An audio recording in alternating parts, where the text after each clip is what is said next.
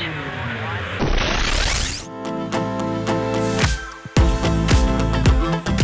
listening to the Retail Razor Show, where your expert hosts and their guests cut through the clutter in retail and retail tech to shape the future of retail.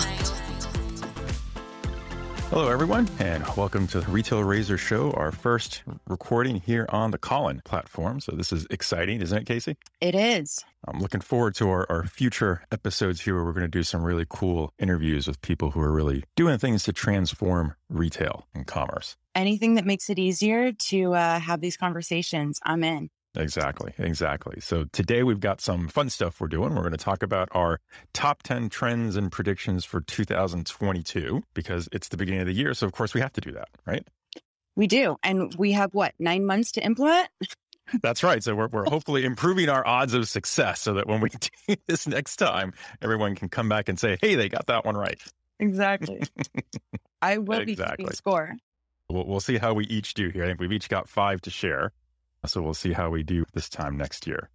All right, so let's jump into top 10 trends and predictions. I'll kick us off. And my first one has to do with retail media networks, which I know people who might be listening to this are going to say, that's not much of a prediction. But the slight twist I'm putting on this is that there are kind of two schools of thought on this. A number of people in the industry are saying that they're starting to see too many of these retail media networks and that they're all competing for the same ad capacity with brands. And how is any individual retailer really going to make a dent when Amazon's commanding over a third of all of the retail media network ad spend? And my take on that is I feel like that's the wrong perspective to take because these networks aren't necessarily competing with each other. What they're really competing against are other forms of media, whether it's print, TV, streaming, video networks, and all those kinds of things are just plain old display ads on Google. These retail media networks are designed so that knowing that I'm already on the retailer's platform, and we're assuming that retailer has a marketplace on their e-commerce. So really, what are they trying to do? I think they're trying to do two things here. Yes, there's an added revenue stream they're trying to generate by getting brands to spend money with them and to buy product placements. And obviously, Amazon's the most successful, but there are plenty of others. Kroger's doing well with this. Home Depot is doing well with this. And I think there's lots of room for other retailers to do the same. Even Target does well, although their marketplace is kind of by invitation. So it's a closed one. It's not quite the same.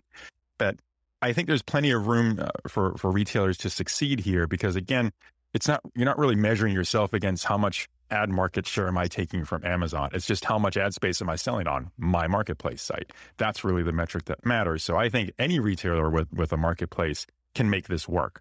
And that's why we're going to see so many, even Best Buy announced, I think, within the last week that they're doing this. And there's also room to expand just beyond your own marketplace. I think Best Buy's announcement also said that not only can you buy ad placement on the marketplace site, bundled into this would also be promotional ads in the store. So if you're a brick and mortar and online marketplace retailer, you've got both of those available. And Best Buy is also saying we'll do third-party placement on third-party networks as well as part of the bundle. So they'll get some revenue out of that, even if the brand is saying, yeah, give me some ads on the Best Buy site, but then I also want it on Google search. And it seems like Best Buy is saying, we'll manage that for you as part of the program. So I think lots of room there. The second really important thing for this, which is the one I believe everybody overlooks, this is another great way for a retailer to generate customer data. Because as customers interact with the digital ads for this, that's new customer data that's feeding into, hopefully, the retailer has a customer data platform. They add this in with all the other first-party data they have, and guess what? They're going to learn a lot more about how their customers are shopping.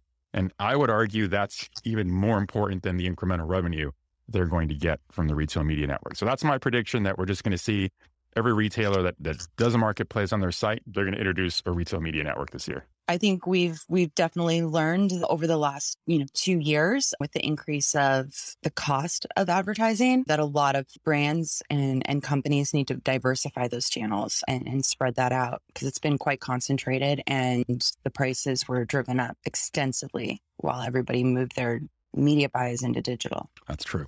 I'm coming in at number 2 with brick and mortar expansion. Physical retail is not dead.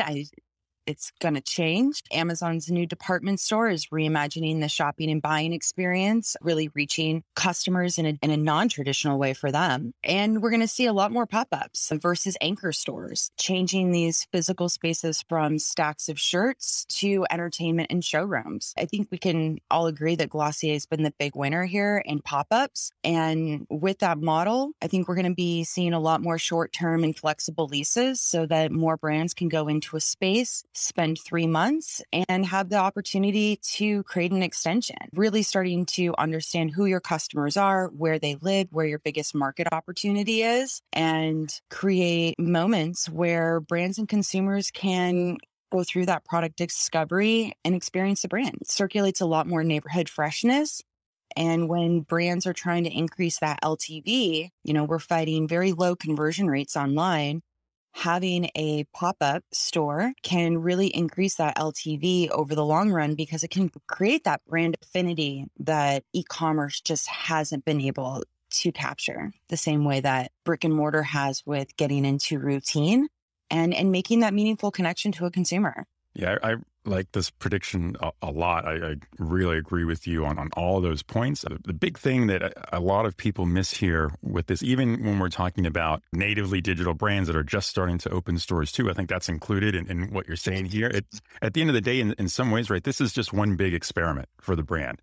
And that, I think that's a good thing because we don't historically think of opening stores as an experiment. I think maybe Amazon changed everyone's viewpoint on that for the better.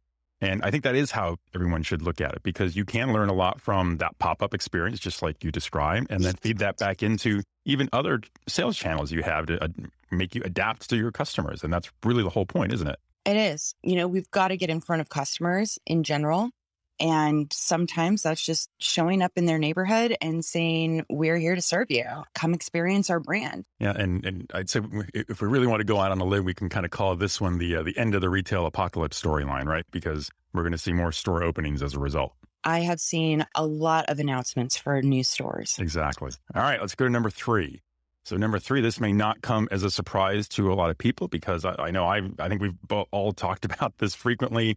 We've got some other podcast episodes coming on it, and that's social commerce and live streaming going big this year across the U.S. and North America. It may not get as big as we see it in China and Asia, but that's okay. It's got room to grow. I think this is going to be something we see from both small and large retail. I think the big twist I'm going to put on this is when we think about particularly the live streaming piece. And in fact, I'm going to say the live streaming component to this is more important than social commerce as a whole, even though we tend to lump those things together. A lot of people assume that when we say social commerce, we're talking about selling through Instagram and Facebook and all the different social media platforms. And I think small retailers will keep doing that. I think that's where the growth for them is. But the challenge with that, and we've said this before in our Clubhouse sessions, is you don't own the platform then, right? You're borrowing the social media platform's access to customers. So you're not owning the relationship there in your sales process. I think live streaming is going to help retailers change that perspective a couple different ways. One is using their frontline store associates as the live streamers versus paid influencers. So rather than going out and spending a lot of money hiring Instagram influencers, we're going to see retailers start leveraging frontline staff who, by the way, if you look at the demographics of who you have, a lot of your, I'll assume younger, but not necessarily, right? A lot of your staff, they already know how to do this. They've got their own YouTube channel for other reasons outside of the job. Retailers are going to get smart and say, hey, we can just use the folks we have. It actually turns into a career incentive to want to work in retail above and beyond the challenges every retailer is facing in the current labor shortage and trying to figure out how they can pay workers enough.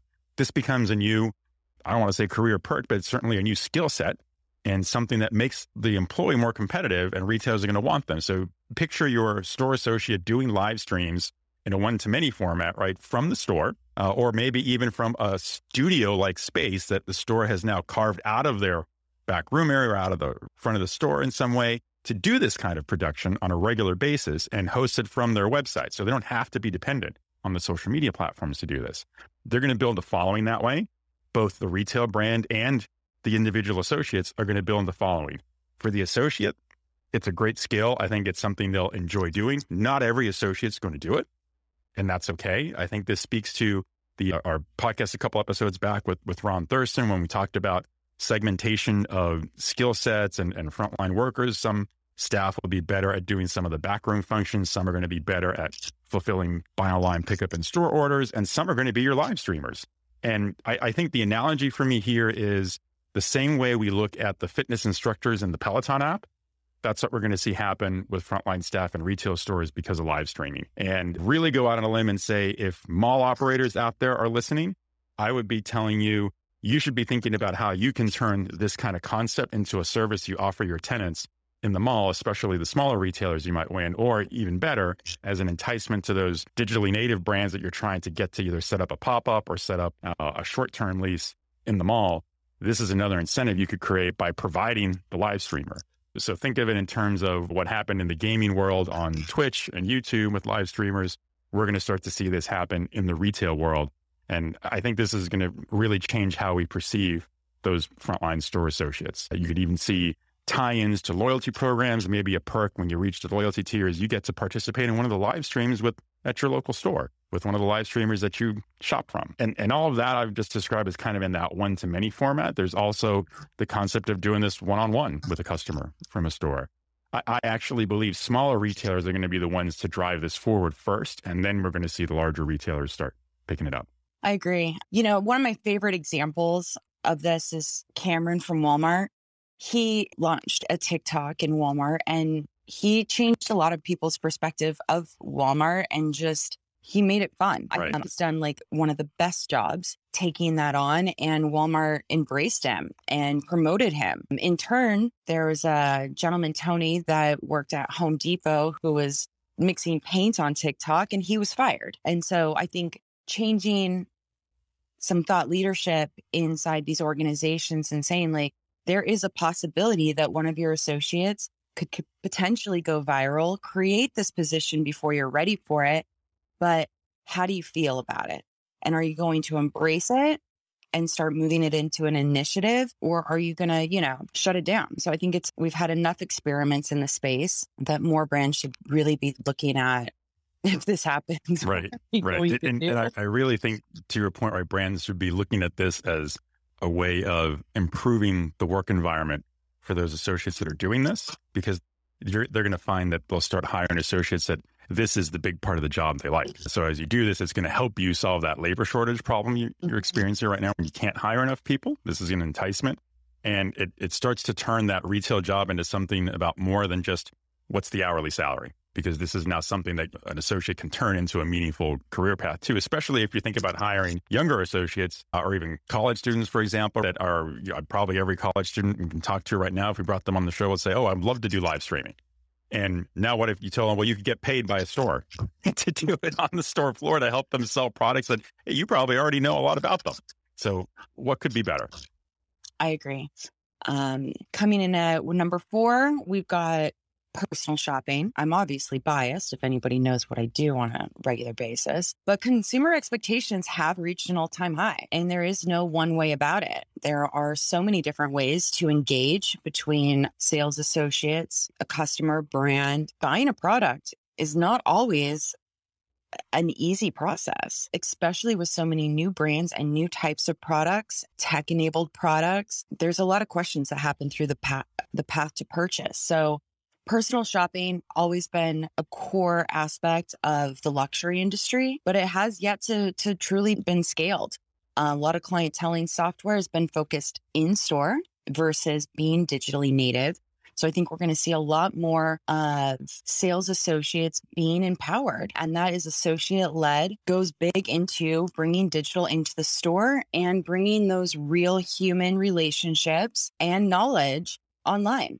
So when you're working with an influencer, you're following an influencer, you don't always get to talk to them and ask them a question and have a response without a delay. And this is really where I see personal shopping and clienteling technology being able to enable these store associates that are already on payroll to be able to scale up their services, scale their reach, and for brands to be able to pull that customer engagement from a question into a real-time experience. The frontline staff tech explosion is incredible when we think of how many of them are already tech-enabled. They're already tech-savvy. like you were mentioning, for a lot of the social commerce and live streaming, but their job is to work for X brand. And how are we enabling them? You know, if we spend X amount of percentage of our budget to enable influencers and people who don't work for us, why are we not doubling down and enabling the people that do? So a lot of this software is coming out and being adapted for digital, if not coming out digitally native in the first place, but it alleviates a lot of mundane tasks and without losing jobs, right? It makes your staff more productive and frankly happier. If somebody said, hey, I need you to work into a store, but you can't sell online, you can't talk to a customer that you connected with again, you're just going to start from scratch every hour. That would be crazy. It's the reality, but let's go ahead and take that another a step further. I think with a lot of the younger people in retail, this is a lot of people's first jobs. And I think we've all learned a few things from Ron and our accidental careers in retail, that this is an opportunity to really bring in talent and building that brand relationship very early into their careers by being an employee. So it's getting more and more common and easier for brands to be able to scale up one-to-one conversations and relationships and turn them into conversions.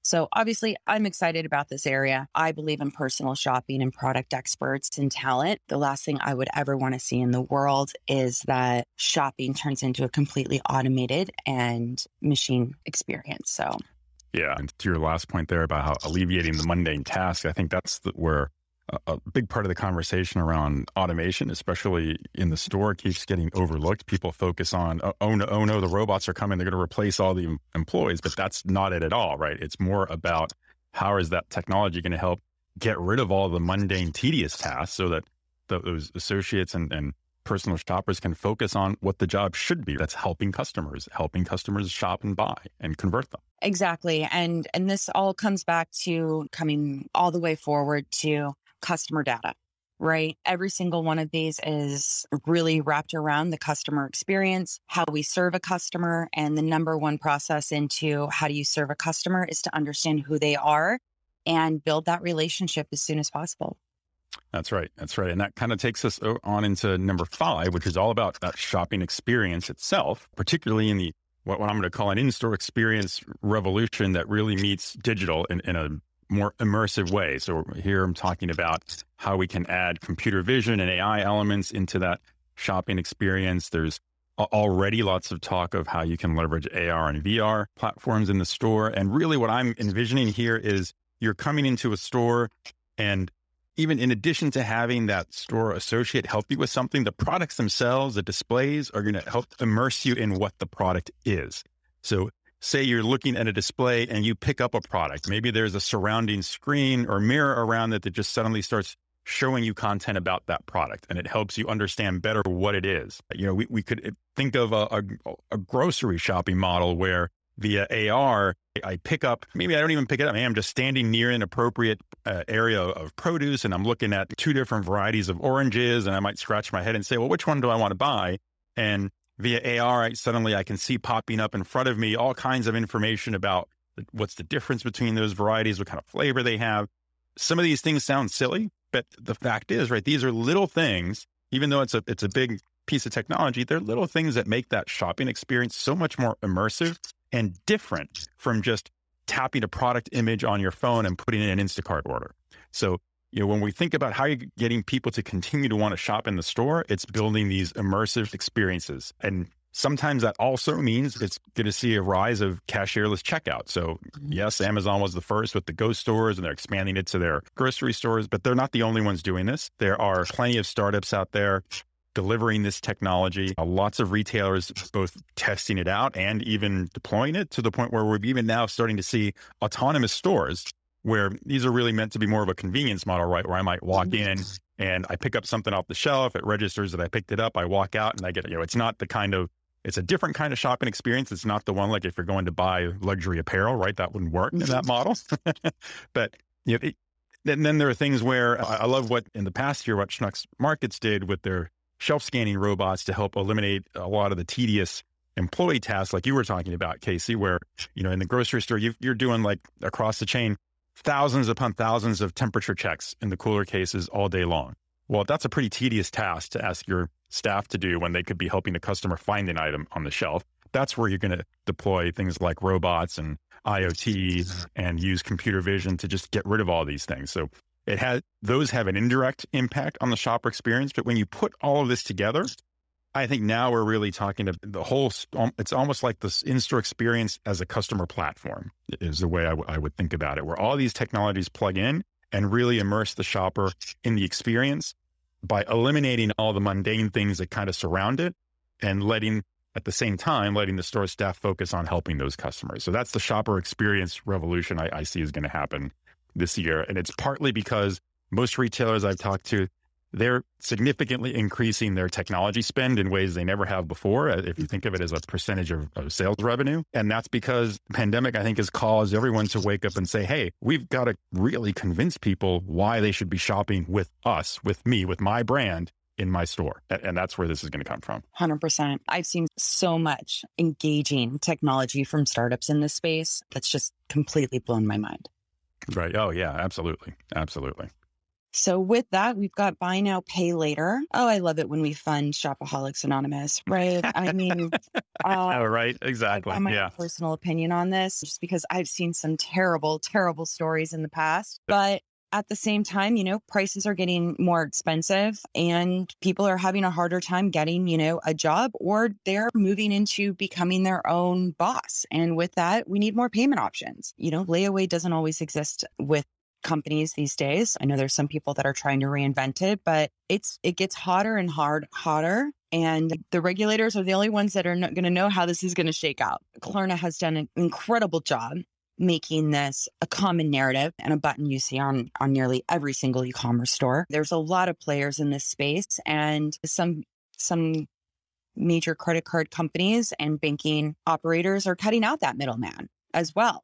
So this really comes down to, the lack of consumer protections today and really high APRs for buying something that was $40 instead of necessarily using it to buy something that was $4,000. So I think we're going to see a lot of adjustments over the next 2 years with the buy now, pay later. One of the biggest constraints I see are returns. And this has been a common concern is when you make a purchase, the amount of time it takes to make that return and for the retailer to update the payment system of a return can incur late fees. And then trying to get the customer service in order to get your return. So deeper integrations, I think that we'll see here, easier to be able to start tracking returns. And I think that this is going to get a lot bigger over the next 12 months. And the regulators are coming in a very meaningful way. There's been a lot of action and it's going to keep some attorneys well fed. Let's say that. Right. Do we put our line in the sand on this one, Casey, and say the bubble on this one may burst by the end of the year? It could very well burst by the end of the year. And sometimes we kind of have to think about it as well. Should some things exist when it can very easily negatively impact a consumer? Right. Yeah, I agree with you on that one. This one, I do think you're right. It keeps getting hotter, keeps getting more popular. But at some point, it almost seems like, because we're talking about consumers' financials, there's a reckoning that comes along somewhere along the way and the bill comes due, so to speak, right? So whether you're splitting up payments in it, eventually it all still comes due and you still got to pay it eventually. And in some ways, I don't know, I hear a lot of stories too, like you said, where this just bites people in the end because you either forget to make the payment or you missed something and no one, I'm sure no one is paying attention to the terms behind these when they make a purchase using these systems. I don't even think you see it. I've never seen an APR when I've gone through the process. I've done a couple testings. Yep, and they've been lucky enough to hide from the regulators so far. So I suspect we'll see that come about, but before the end of the year. So on our next one, and I'm going to come back a little bit to something you mentioned that I hadn't even thought about, right, in this buy now, pay later mode, and that's the impact on returns. Because for number 7, I'm going to talk about how the pervasiveness of AI, machine learning, and analytics in areas like sustainability, traceability, and returns. And I'm kind of putting all these things together because we've been talking about AI in retail for a while. It's been particularly fruitful in supply chain management, right? Especially during the pandemic and for forecasting. But I think we're going to see this spread to pretty much every operational area of a retailer's business. particularly around getting to predictive and prescriptive analytics, where before many retailers were just getting started with it. This is all it's going to go mainstream big this year. Every area, functional area, is going to get touched by AI and machine learning in some way. But particularly, I think the most interesting one here is going to be around returns. And that's because this, even if it was a temporary burst or bubble in an increasing e-commerce buying during the pandemic, even if only some of that sticks around, the fact is, if you think about in apparel, right, we're talking easily 35, 40% return rates from those purchases. And you have so many people doing things like, well, I really like this item, but I don't know if that size is going to work, so I'm going to order it in 2 sizes and return one. And when you start to add up all those things, just the massive reverse logistics and the costs involved with that, it's not just enough to optimize that returns process. I'm starting to see at least one really interesting startup I've worked with and some others that are asking a better question, which is, what can I do to get smart about preventing returns in the first place? And maybe people aren't used to thinking of it that way, but I think it's the right way to look at it is, how can I make the overall buying process such that my customer doesn't feel like they have to buy an excess amount of these things and with the intention to return? How can I build that trust in advance? We're seeing AI and machine learning being applied to help with that analysis, to help the retailer understand, how can I change my processes to reduce my return rate overall before the purchase is even made? And I think that's a unique way of framing it. And we're going to see more of that this year. It's really going to become a popular thing. I see people only just starting to talk about it in this context, but I think it's going to be much more mainstream by the end of the year. I agree. And with that traceability, even product origin and how it got to where it is, I think we're going to see a lot more customer facing analytics, where the customer is going to start being able to see the sustainability impact, the traceability, the origin, how it was created, how it got to my store in my neighborhood.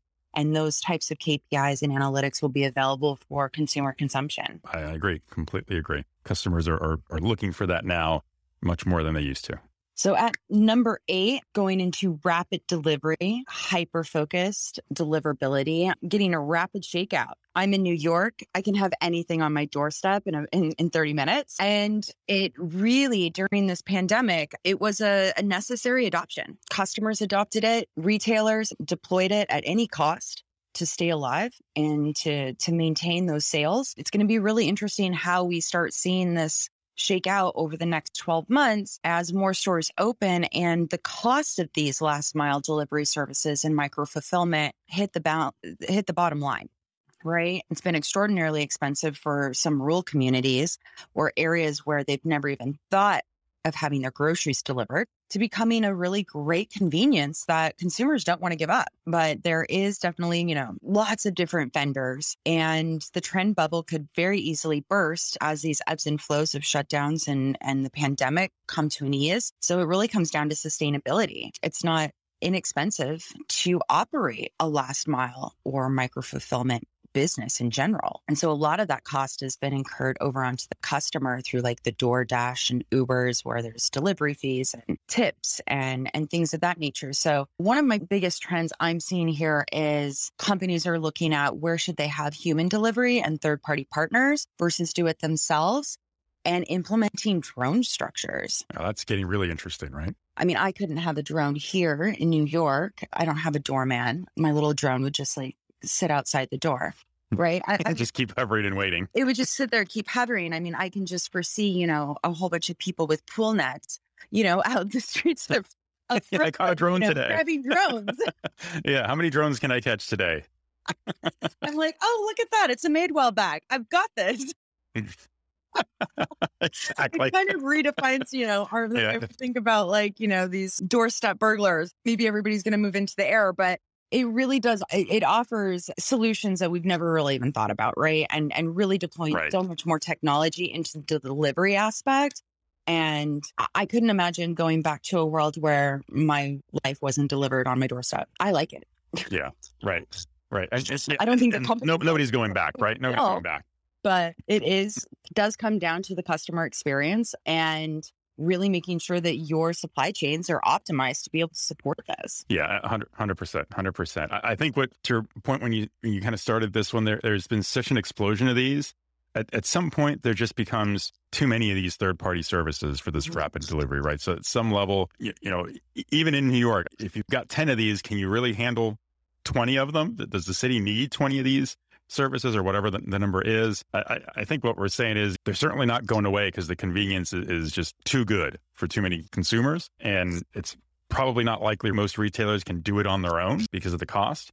Yeah. Internal cost, not that the third party service is going to be a low cost for them, but I just think that there's got to be some consolidation in these. There's just too many of these services out there. There's got to be some consolidation before the end of the year. Yep. I definitely see that. It's going to have to cover that whole entire life cycle, and they're going to need to combine their resources, I think. Yep. Yeah, I think that totally makes sense. Well, that's bringing us to number 9. So I'm going to get really techie on this one. And I'm going to talk about low code and no code software development here. And I feel like outside of your hardcore deep developer or techie circles, not a lot of talk, it seems, about what the benefits of low code technology is. But I can't think of almost any major retailer that's not using these technologies right now. And the significance of this and why I'm putting this on my list is that the level of adoption and the speed of which new applications are going to get rolled out by retailers driven by low code is just going to go through the roof. I think this is where if we're not already there, we're going to see the turning point where most new applications retailers bring out are going to be built using the low code technology, if for no other reason than for just speed of development and deployment. So what used to take 6 months to create, that's no longer good enough, right? I think certainly the major retailers learned during the pandemic, it's not acceptable to say, oh, that project's going to take 6 months to finish. Nope, it's got to be done in 6 weeks or less. And even that might take too long. It's got to be a more iterative process. We have to be able to iterate more often and faster to get better and better. And the best way to do that right now is with low code technology, especially when almost every new customer service or customer experience retailers come out with, someone is always rightfully going to say, well, okay, once we bring this out, where's the report that's going to tell me how successful it is? Where's the dashboard that's going to show me its impact on conversion rate or the increase in average order value? Who's building that view for the management team in store ops that wants to know how this is running? Who is building this so that the marketing team knows where they have to focus some of their marketing budget to try to get more impact? All those kind of reporting and all kinds of dashboard tools, those used to be a real pain to create. Right? You go to IT and you ask them and they'd say, it would take 6 months for us to put that together. Well, that's not acceptable anymore. If your project has to get done in 6 weeks, so does all the reporting and the dashboards and everything else with it. And the low code technologies that are out there make it super easy to do these things in a rapid way to the point where now IT can even say, oh, great, you need a new dashboard. You guys in marketing can build that yourselves. And if you run into problems, we'll help you out. And that's okay now, where before you wouldn't see a lot of IT teams want to do that because they felt like they were giving up control, risking their very existence. But now what happens? Now they're more in a support role where they're helping their business colleagues actually get these things done for themselves in a meaningful, fast way that just helps the business overall. I think these are all things with low code, you can do it. There's no reason to ever say no to these kinds of things, which is going to just help with everything retailers learned over the last 2 years about agility and resilience. This is going to be the development platform of choice. I think this is going to be one of the most disruptive areas in retail technology, Exactly. Whether or not it's low code or plug and play solutions. Professional service models, I think, is going to be the biggest disruption in this space because it's predominantly been a professional services led business where we don't have 6 months, let alone 18 months to roll out a new solution, because by the time you go live, the market's changed. Exactly. And so it's really going to come down to speed and adoption and experimenting and getting the KPIs of, is this working? Do we do it for another 3 months? And being able to turn on and off solutions to find what the right recipe is, because 6 months to implement, we've got 9 months until holiday for next year. Right. How many? And we've got 10 things that yeah, and every one of them, now going in, right? You've learned that you've got to iterate on every single one of those to get it to the point where you want it to be. And you got to learn from each iteration and keep feeding that back in. And this is the technology that makes that easier to do. 100%. Because if it wasn't complicated enough before, the complexity of going into our number 10 of Web3. Exactly. Bring us home with number 10, Casey. This is the big one. This is enough to give any brand or retail whiplash because we're still working on our regular business on, I don't know, you can call it Web 2, but we're still optimizing and brands are still optimizing the way we currently do business. Digital transformation initiatives are at an all-time high. Tech spend is at an all-time high. And the creators and consumers are adopting Web3 faster than a brand can even absorb the information to understand what it is and how it's going to impact their business. So this is one of my playgrounds, you can say. I think it's one of the most exciting and fun things to be able to deploy in a brand is to start experimenting in the metaverse, building out thought theories on your company on whether or not you're accepting cryptocurrencies and getting NFTs out into the market. We don't know what exactly the metaverse or Web3 is going to provide to build a long-term strategy around, but the creators and consumers are adopting at such a rapid rate that we've seen several big brands just drop it and say, I don't know what we're doing, but we've got a great partner and we're going to figure it out and we're going to do something. And we're going to experiment now. Well, I've also heard a lot of brands say, we're going to wait and see. We have to stop waiting to see how it shakes out. This is going to be a long term. It's here to stay. I don't think it's going anywhere, but it's really going to come down to, I think, Balenciaga is one of the first companies to actually create a division internally and make hires. Nike just purchased Artifact to pull them in to be their, Web3 partner and absorbed it. And I think these are the right moves. We're not going to be able to go ahead and take this all on ourselves. I think partners are going to be key in this area. And starting with payment options is a really easy first move. Start accepting cryptocurrency. Coinbase Business has started coming in to be able to integrate with Shopify stores. Shopify is working on being able to sell NFTs on the Shopify store. And we've got new marketplaces that are popping up that is essentially your new type of retailer, right? My big take on Web3 and the future of Web3 is really going to come down to data interoperability, which is a really, really terrible word. But if you have a relationship with the brand in real life, how is that being translated over into Web3 and how is the company measuring it? What's your overlap? Right now, we built a lot of islands in the real life with systems not integrated in brands. And now we're building on Web3 where this isn't one thing. It's not one piece of technology. We're building a lot of islands again. Right. And I think this is going to come down to how does a consumer walk across four worlds and not lose the experience that they're having with the brand? And how is this being able to be shoppable? Are you shipping in real life? Is it a digital asset only? Is it an experience? I think the commerce aspect being added into the metaverse in Web3 is going to be the one aspect that can push customer adoption through the roof. But it also offers brands the ability to experiment with less risk. Yeah, I think the key word there is experiment, right? I see a lot of people talking about this in a way where they're taking a perspective where, my commerce play in Metaverse and Web3 is almost like taking the place of my existing commerce in the physical space. And I think it's a subtle difference, but if I change that around and say, well, how am I using Web3 and the Metaverse to augment that shopping experience, to use it in a way that makes my brand loyalty more sticky, I think that's a better way of evaluating how you're going to take advantage of this, in this, let's call it this first year, because it's going to constantly evolve. I don't think anyone's ready to say, yep, by the end of the year, the whole metaverse is ready to go. No. In whatever form that means, right? It's going to evolve and every brand has to evolve with it and they've got to learn as they go. So I think 100% with the way you describe this, I think the key again is going to be retailers, brands, they've got to get into the mindset of experimenting with this now and throughout the year and try different kinds of experiments. It's not just about finding one approach and iterating over it 5 times over the next 12 months. It's about trying 5 totally different things. And I'm going to come out here and say, if your experimentation is to say, how do I duplicate my store in the metaverse? I think you're doing it wrong. I've just seen some things that I loved seeing that H&M was going in with at scale. Yeah. And then I'm just asking myself, why is my avatar standing on an escalator? Exactly. Right. Like I can this is a digital space, right? Why doesn't everything just come to me? Jetpack. Yeah, exactly. Where's the fun in that? Interesting ways to engage that customer and let these imaginations just blossom. I mean, Right. in the retail space, the fashion space, the beauty space, we have some of the most passionate and creative and talented minds that already work for us. Yeah. And we've constantly had to design around a bill of materials Right. and work with the supply chain and constraints of not having that instant access to a customer to even try something before it even exists, right? Right.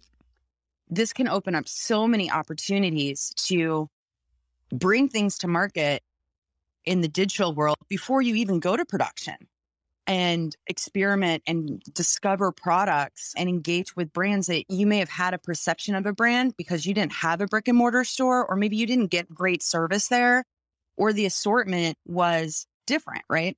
I get the best assortment in the world when we're here in New York. We get the best collections. Every single store has the best product.